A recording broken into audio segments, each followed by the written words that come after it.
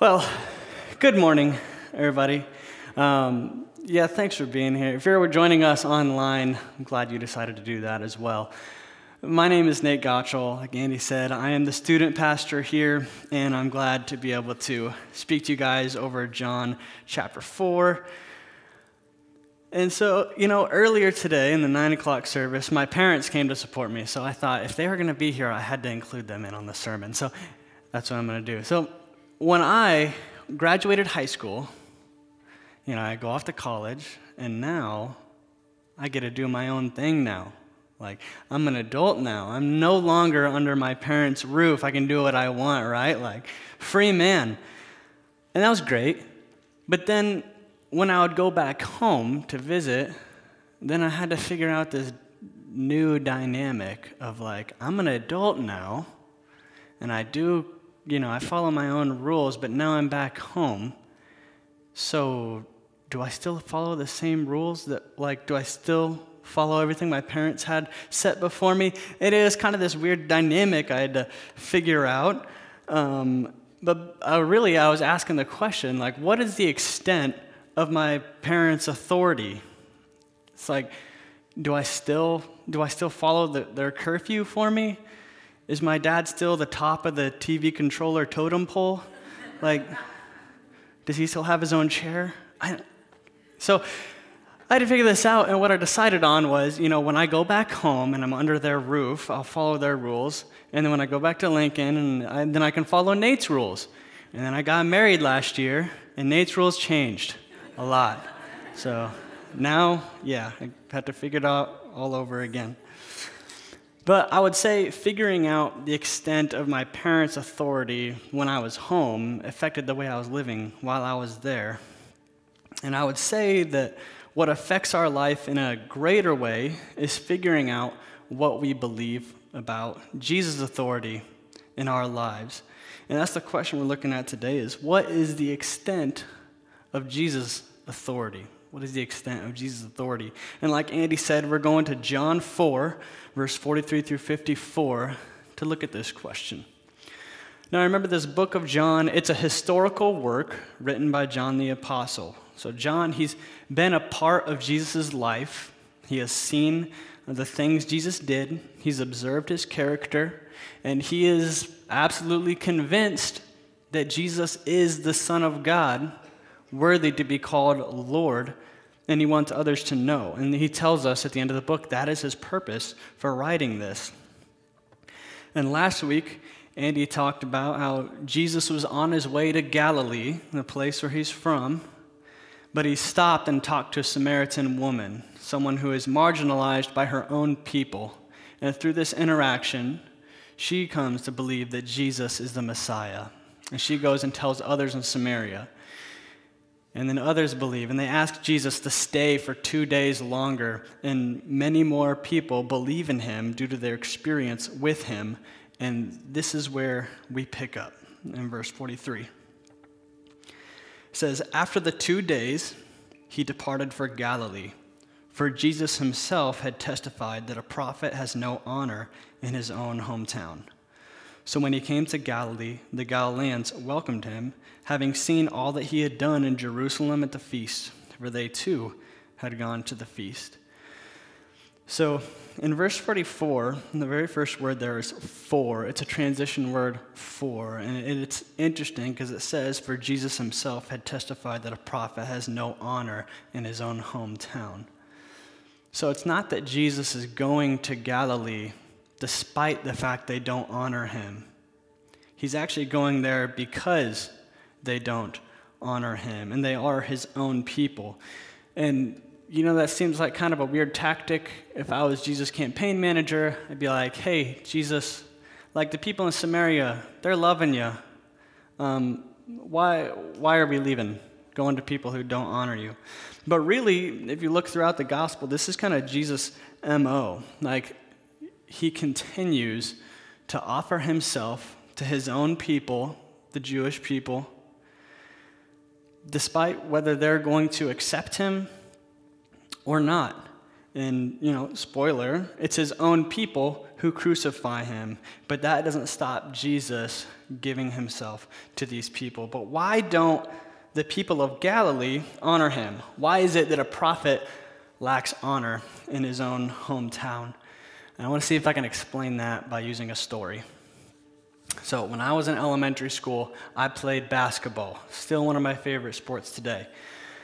But in elementary school, the head coach was my best friend's dad, okay? And this friend of mine, like his family was like a second family to me. I'd go over there all the time. So his dad I knew pretty well. We'd eat meals together. He took me out to their ranch. I'd do some work. We'd ride four-wheelers. We'd have fun. We'd talk, joke, all that. I liked his dad. It was fun. So one day we're in basketball practice, and we're going through drills. And his dad's like, all right, Nate, give me the ball. And I think, I'm going to have a little fun. So I'm like, no. And he's like, come on, Nate, give me the ball. And I said, no, thinking I was having a good time. And then his tone changed, and I gave up the ball really quick. Okay. So what happened is I wasn't recognizing his authority as our coach because I was so used to him just in normal life. And so I wasn't recognizing his authority as our coach. And the Galileans are going through kind of a similar effect here. They don't recognize Jesus' authority because they're familiar with him. They're familiar with Jesus. They're like, yeah, I know Jesus, his parents, Mary and Joseph. I've known him for years. Everybody's going nuts over him. I'll admit, maybe he's done some cool signs, but we know, the people of Galilee, we know he's just another Galilean guy. So that's kind of like some of what they're going through here and their mindset towards Jesus. But then it's interesting, in verse 45, it says that he has no honor, but when he comes to Galilee, the Galileans welcome him. So what's with this? This seems kind of weird, kind of confusing, maybe out of place. But we're told the answer about this welcoming within the same verse. This welcome doesn't honor Jesus for who he is, but rather it's based on more of an intrigue at his signs and just things that he can do. It says they've welcomed him, having seen all that he'd done in Jerusalem at the feast, for they too had gone to the feast. And this references us back to John chapter 2, verse 22 through 23 that we went through just not too long ago. And this says, now when he was in Jerusalem at the Passover feast, many believed in his name when they saw the signs that he was doing. So these Galileans must have been there. But Jesus, on his part, did not entrust himself to them, because he knew all people and needed no one to bear witness about man, for he himself knew what was in man. So Jesus didn't trust their quote-unquote belief, because he knew that it was belief based on intrigue, just excitement of just what he could do. Interested in, I wonder what he could do for me.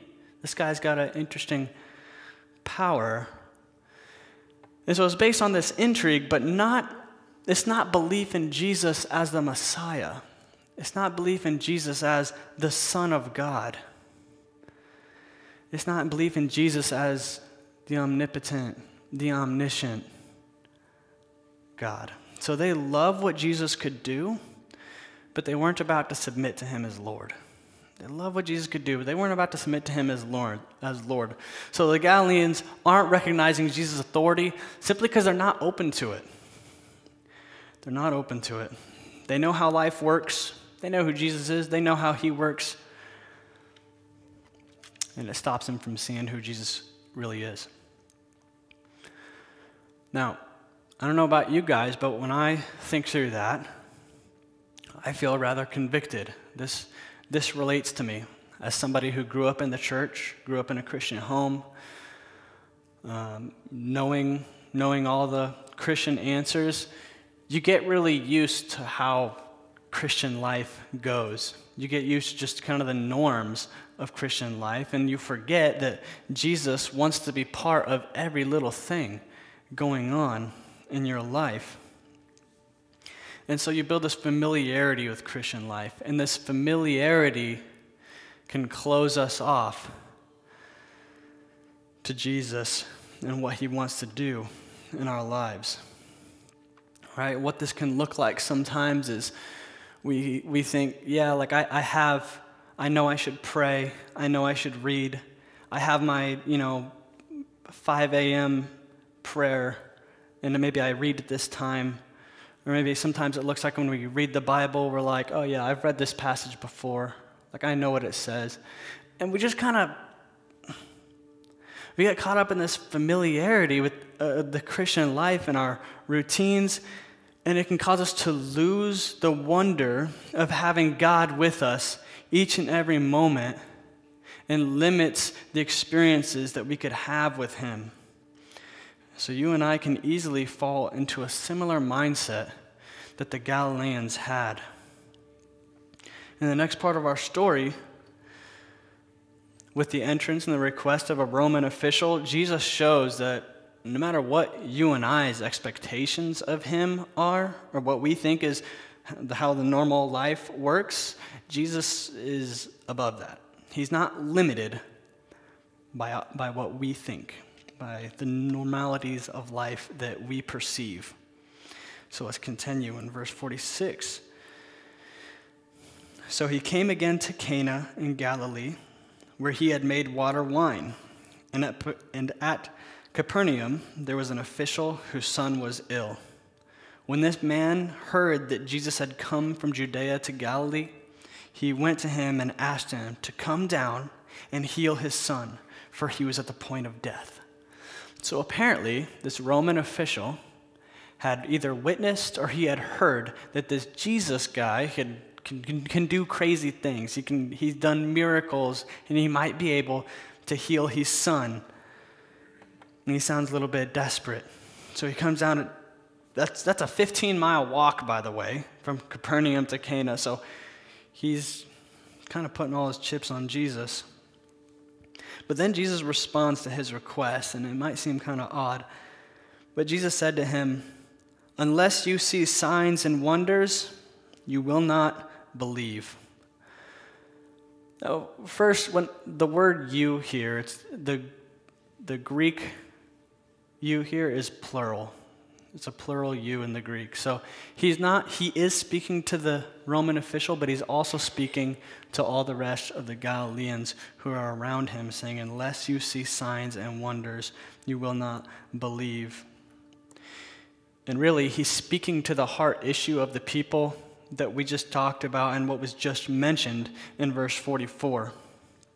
He responds to them all, pointing out the flaw in how they view him, saying, you seek signs, you seek for my miracles, but you're not seeking me. You see that you believe I can do these cool tricks, that I have some sort of power, but you're not recognizing me as the Son of God who can forgive sins, the Son of God who loves you and wants to have a relationship with you. Once again, the omnipotent, omniscient God, they're not recognizing him as Messiah. I wonder if that's relatable to any of us who, we're Christians, we have a relationship with Jesus, but we tend to push him on the back burner until, man, we really need him. And then we're like, oh man, something big has come up. I gotta bring God into this.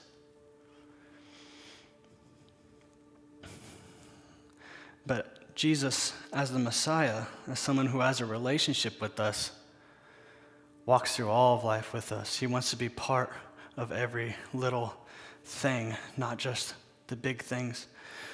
So they have this distorted view of who he is, and namely his authority as a Son of God.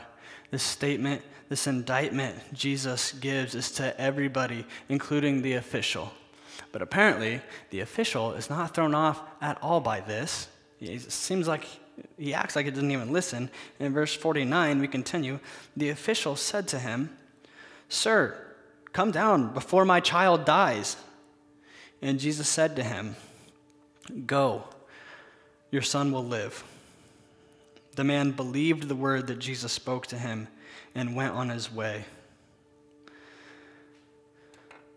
This man is begging Jesus, Jesus, you gotta come to my house. You've gotta come see my son on the bed. Heal him, Jesus. Please come with me to heal him. And now John doesn't specify here whether the Roman officials' belief is different than the Galileans' belief. Some people will read this passage and think, well, the Roman official had true faith and the Galileans didn't actually have true faith. That's not specified here. So we can't conclude that. But what we can observe is that Jesus, being full of grace, answers this man's prayer. Full of grace, Jesus answers this prayer. He shows us grace, but he also shows us incredible power that went beyond the expectation of anyone there. The man was begging him, you gotta come to my house and heal my son. And Jesus says, no, I don't need to be there. Go, your son will live. He defies the expectations of the man who made the request. And his word, as we're going to see, is final as well. And we see the man, something in him tells him that Jesus' word is final. You know, how many of you guys would have been satisfied with that answer? I'm not a parent, but if I was, I probably would be like, okay, cool, he's going to live, but can you still, come on, let's get back there. Could you at least like place your hands on him or something? Or like asking questions, when I get back, am I going to need to poke him with a syringe? He probably wasn't saying that back then. But, something. What are the follow-ups, questions? But in verse 50, I love his response. Something that should inspire us. It says, the man believed the word that Jesus spoke to him, and he went on his way. He took Jesus' word as final, and then he acted accordingly. Is that not what we are called to do as well? And as we continue this story, we see that the faith he put in Jesus was not in vain. Verse 51 says, as he was going down, his servants met him and told him that his son was recovering. So he asked them the hour when he began to get better, and they said to him, yesterday at the 7th hour, the fever left him. And the father knew that this was the hour when Jesus had said to him, your son will live. And he himself believed, and all his household. This was now the second sign that Jesus did when he had come from Judea to Galilee. So the man's faith that he decided to put in Jesus' word was then confirmed. He decided, I see what you've said, Jesus. I'm going to believe you and go on my way. And then he got to watch God work. And this confirmed faith led him to give his life to Christ and share with his family. And they also do that. So what does this interaction, this miracle, have to tell us about Jesus' authority? Because that's the question we're asking. Well, I would say that Jesus' authority is final and beyond our imagination. We ask, what is the extent of Jesus' authority? It's final and it's beyond our imagination. We see that Jesus' authority is final. Just as he wanted the Galileans to understand, he is the Son of God with authority over all things. All he had to do was speak, and the son was healed. The fever left him. He's over space. It doesn't confine him. And he shows us, John shows us that Jesus' authority is beyond our imagination and that this official was just convinced, like, Jesus, you gotta come. And he's like, go, your son will live. I've done it from here. Completely blew this guy's expectations out of the water. So if Jesus' authority is final and it's beyond our imagination, what's this mean for us? Well, I would say because Jesus' authority is final, that means you and I, when we read the Word of God, when we hear the Word of God, we can take him at his word. And then we can live by faith, not by sight. Number two is because Jesus' authority is beyond our imagination, let's not just pray about the big things. Let's include him in on the small things, the mundane things, the daily things. And let's get into those a little bit. The first one, if Jesus' authority is final, our response should be like the official in verse 50. He believed the words of Jesus, and then he went on living accordingly. He went on his way. But we often read the Word of God, and we think this is good, solid truth. And then when it comes to living it out, we also, when it comes to making our decisions of what we're going to do with that truth, we also like to take into account our own perspective, our own fears, our own reasoning, our own expectations of what's going to happen, depending on if I follow what God has asked me to do or not. And we get really used to letting our thoughts, our expectations, be just as authoritative as God's word. Now, I don't know how many of you guys can go around in a hospital and say, your son will live, your daughter will live. I can't do that. I don't have that authority. None of us do. But we get in this familiarity with life, and we think, hey, my thoughts, my reasoning are just as authoritative as God's word. Let me give you one example from my life and how this really has impacted me. My whole life, all throughout, I have always struggled with self-worth, self-hate. It's just something that I have struggled with. And I've had to learn that when I read Psalm 139 and I see the words God speaks of, I have knit you together in your mother's womb. I have made you intricately. I have seen the days. I have laid a path before you. I know all the plans of your life before you've walked them. I've learned that I've got to take those words as true. Not what I feel, not what I think, not what I get from all the messages from the world around me. I've got to take God's word as true. And when I can do this, then I can go forward in confidence, knowing God has made me as I am, and I can focus more on other people or focus more on Him rather than be so internally focused on me and my mistakes and all that. That's just one example from my life of how it greatly impacts me when I can take God's word as final, take Him at His word. And I want to ask, what is it for you? What promise of God, what truth of God do you desperately need to take as final? It is as He says it is. Is it, financial security? Is it finding significance in life? Is it, forgiving yourself or forgiving others?